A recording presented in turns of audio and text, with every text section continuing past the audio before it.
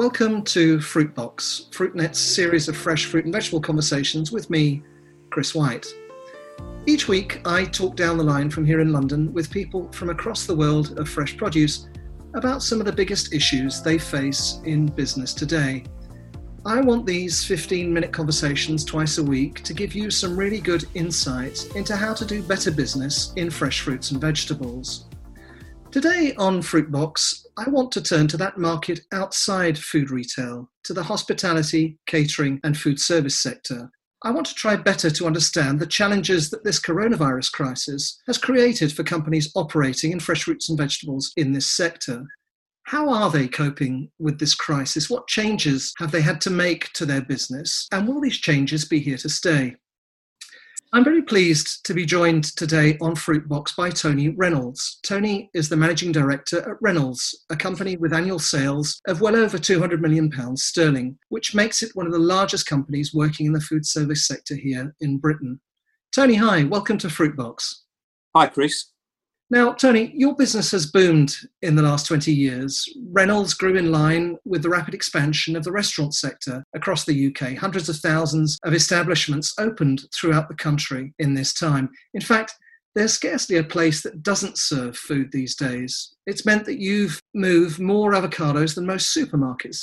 However, over the last couple of years, there have been some big warning signs in the sector, some high-profile closures. The Jamie Oliver restaurant chain is one that springs to mind. And this has happened because either they expanded too rapidly or they just couldn't keep pace with the changes in the market. Is that right? Is that the way you see it? Yes, I think Reynolds was very fortunate to benefit from the rapid expansion of restaurant chains, particularly over the last 20 odd years. And we benefited from humble beginnings in London's Spitalfields market and being able to create a national network of 14 depots serving these restaurant chains, hotel chains, pub chains, and various other out-of-home companies. And we experienced prior to the latest pandemic indicators, as you've rightly quoted, that things were overheating. And we did believe that there was going to be some unfortunate casualties, particularly in the high street. And this is not just with food, but obviously there were other retail businesses that were beginning to fall by the wayside as a consequence of people's changing habits on how they purchase products, but also how people wanted to experience and interact through different types of social engagement. So, we have had an opportunity to see that changing marketplace, but as we all know now, no one was quite prepared for the next phase of the Reynolds journey. Yeah, well, as you said, you had kind of inklings that things were changing, but then all of a sudden this coronavirus crisis comes, and like you, I was sitting in front of the TV, and our Prime Minister Boris Johnson tells us all in front of that famous black door that it's best not that we go out to a restaurant or to a pub or a cafe. It's best to stay at home. And literally overnight, the sector that you supply closes down. What's going through your mind when you heard that? And what happened in those first few days and weeks to your business?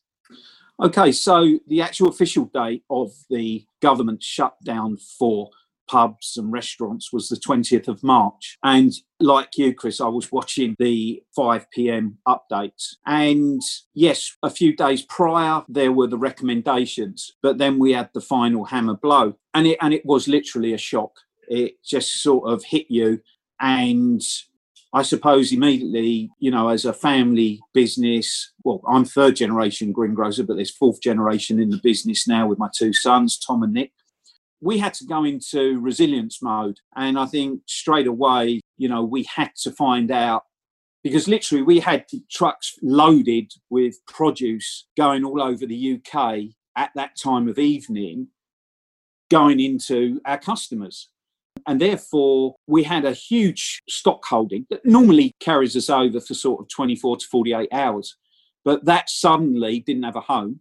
So there was an immediate requirement to find somewhere for that to go. But don't forget, we're ordering a lot of product from far away corners of the world.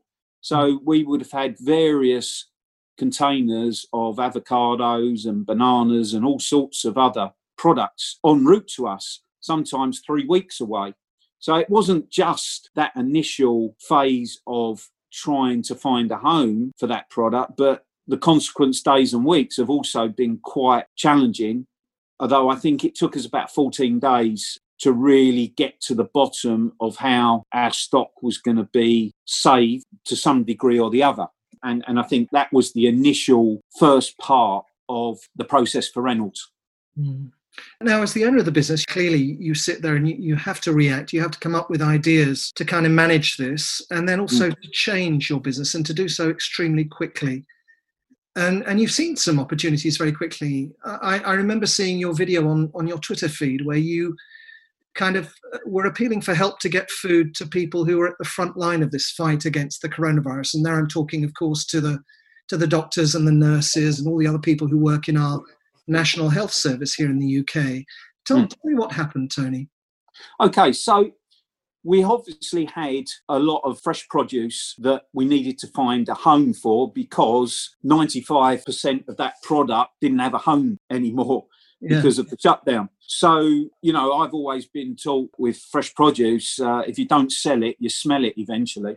So we had to find somewhere, and that appeal went out on Sunday the 22nd of March because we didn't want to waste it. So charities and various other options became available. We've already got a network of charity and companies that require product for feeding people that don't have access to fresh produce or don't have income support, etc. So we had that network. We also introduced others, and also we started very quickly a click and collect service, which we give to NHS workers and any frontline operatives. So for us, for a couple of weeks, it was really about how can we give this product away so it doesn't go in the food compactor. And, you know, that worked very, very well. We used all our social media platforms, etc. And that went well. But then we had to start to think a bit further ahead. And we did see that there was a number of opportunities with a home delivery service, as a consequence, really, of people beginning to recognise that they needed to find a way to get food into their homes. The traditional retail platforms were obviously struggling with a huge, huge demand, and social distancing was being implemented in the normal retail format. So I think psychologically as well, people didn't want to go out. They just were scared and worried, and they needed to find a way to get food and particularly fresh ingredients into their households. So we sort of started this very, very basically, but we're pushing at an open door. And to this day, we continue to operate that service, which has been very successful. Now, we're talking here at the end of April, and the UK government has extended this lockdown until kind of the middle of May, and there's now talk of a slow reopening after that. Now, things, I don't think, and I'm sure you agree, aren't going to go back to where they were. What's this new normal going to look like, do you think? Well, I think it's going to be a lot different, particularly in the hospitality industry. As we know, prior to that, there was a lot of companies struggling. I think because of what has happened in the last 6 weeks, that ability to recover from this is probably going to be to the detriment of a number of operators, I'm sad to say. So you think more companies will go under? Yeah, I think it's going to be very, very difficult because to a degree they were struggling prior to the actual shutdown. So this is just going to cause more of an issue in funding.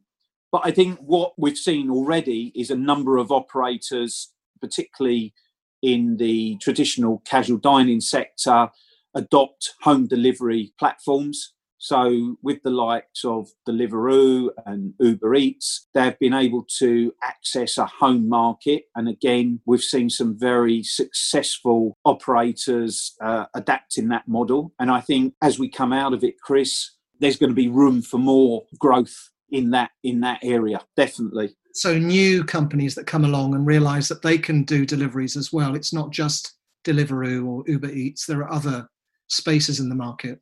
Well, I think from the fact of, there's some established brands. There may be one or two others that ride on the back of this, but I'm talking more from the actual restaurant operators. I think some of them have realised that the traditional front of house operation with tables and chairs, etc., is not going to be the same for the foreseeable future because of social distancing. So to supplement the income, so for instance, if they've got a 50 cover restaurant and they're going to have to cut that down to 25 covers, where are they going to find that extra 25 people to feed? And I think through some cunning social media opportunities, they could expand in a different sector. And certainly we're seeing evidence of that here and now. But I think it's different categories of eating out that are going to be affected in all different ways and are going to be part of the reintroduction of what hopefully is more of a normal world than what we've experienced in recent weeks. But I think it's going to take many, many months and possibly into next year to see anything like we had at the beginning of March. Mm. And what does this therefore mean for the future of your business? The kind of things you've told me about, your kind of click and collect service, your direct delivery service, your home delivery service, if you will. Is this repositioning, that you've gone through, is it now permanent? Do you think these activities are ones that you're going to be sticking with? I mean, you've also, I know, invested in a green grocery business last year. What's the future for Reynolds as a company? I think for us, Chris, definitely opportunities present themselves with the home delivery. We've picked that up very quickly and it's gone really, really well. And the whole team at Reynolds, and that's the extended group as well, because it's not just the fruit and veg business that we've got. We've got a meat company called Carnivore. We've got a fish company called Shoal. We've got Solstice, which is our London greengrocer brand. And also we've got a manufacturing and prepared division. So in a way, we can use all of those additional channels to get something quite unique in home delivery, particularly in fresh. But I think for us, it's recognising that you need an agility now like never before. You need a speed of thought. You need to be able to be decisive. And certainly as an operator, we are very much after the initial 2 weeks of trying to just salvage some of the stock, etc. We've gone into planning mode, and now for us, it's all about how can we improve as a business while we're in this unprecedented period of shutdown. What can we do now to improve a business that for this year, 2020, we was forecast to be close to a £250 million group, and suddenly 95% of that business went literally overnight. So there's been some very, very deep and meaningful conversations amongst my exec board and my extended members of the Reynolds Group. And we've certainly got our whole mindset into a position of coming out of this a much better company. And I think the work that's going on has been, for me, very impressive. With the development and the time that we've had to look at how we was performing before, which wasn't bad. We was doing okay, but we've now got an opportunity to learn from some of maybe the inefficiencies we had before and come out of this a stronger business for the experience, certainly. That's really great to hear. It sounds as though you've learned huge numbers of lessons during this crisis. What kind of advice would you give people listening in? Well, I think lessons learned firstly is for us to embrace things like Zoom and Microsoft Teams has been a game changer. Why? What difference has that made? Well, it's going to cut down on my expense bill, first and foremost. We used to spend a lot of time travelling around the UK, but also overseas. I think a lot of that now we can do through the modern video conferencing platforms, without a doubt. And, as a board, we've embraced that. In fact, our board meetings, occur now every day, and they're done on that format. So I think for us, it's all about now recognising what is going to change and how we adapt to that change. And we've been able to use this time proactively. And I think now is the time to really see where opportunity presents itself. And, the companies that have that ability to be agile and adapt and change at a pace probably will come out of this whole experience, a lot better off. And certainly Reynolds has got to do that.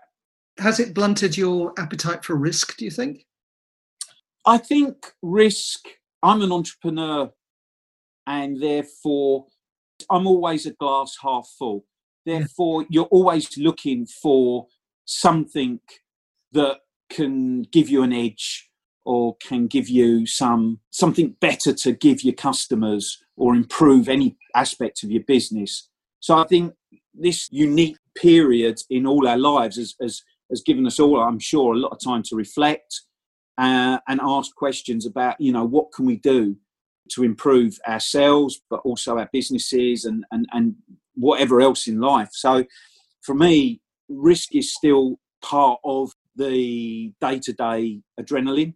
I think we still want to be in a position where we look at things as an opportunity, and so long as obviously we can justify that in some form, we've got to have a go.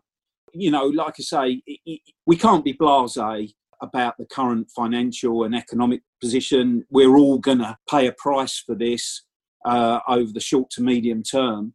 But again, as part of that process, if we can reinvent ourselves, if we can find smarter ways to operate, then that's going to limit some of that financial hit, and probably in years to come will give us something to reflect on, to say, actually, yeah, we went a few steps backwards then, but look where we are now. And certainly in my career to date, I've had a few quite severe setbacks, but you know what, you come out of it stronger. And I certainly think that there's a lot of opportunity now for companies to recalibrate their business platform and to, be in a stronger position to come out of this and be able to offer much better service to their customers. That's a very positive note on which to end this conversation. I'm afraid that's all we've got time for today on Fruitbox. I was joined down the line today by Tony Reynolds, Managing Director of Reynolds Catering Services, one of the largest food service companies in the UK. Tony, really great to talk to you. Thank you. You're welcome, Chris. It's been a pleasure. Now, you can find this conversation with Tony and the many others I'm having at Fruitbox via our website, fruitnet.com. Fruitbox is now on all the podcast platforms. Just search for the word Fruitbox. We're getting loads of listens since we launched last month. If you want to feature in a future episode of Fruitbox, then why don't you drop me a line? Get in touch with me via my email at chris@fruitnet.com. And don't forget to download our new magazine apps for your smartphone or your tablet. We're launching them in April and May. The Fresh Produce Journal, the world's oldest fresh produce magazine at 150 years, came out first. Our new Asia Fruit app was out last week, and Eurofruit is coming out soon too. These apps are specially designed to work on your smartphone and your tablet, and have been developed by the same people behind The Economist and other great magazines. So take a look. I'm sure you'll like them. You can find them now to download at Apple's App Store and on Google Play. That was Fruitbox, and this is Chris White. Thank you for listening. Goodbye.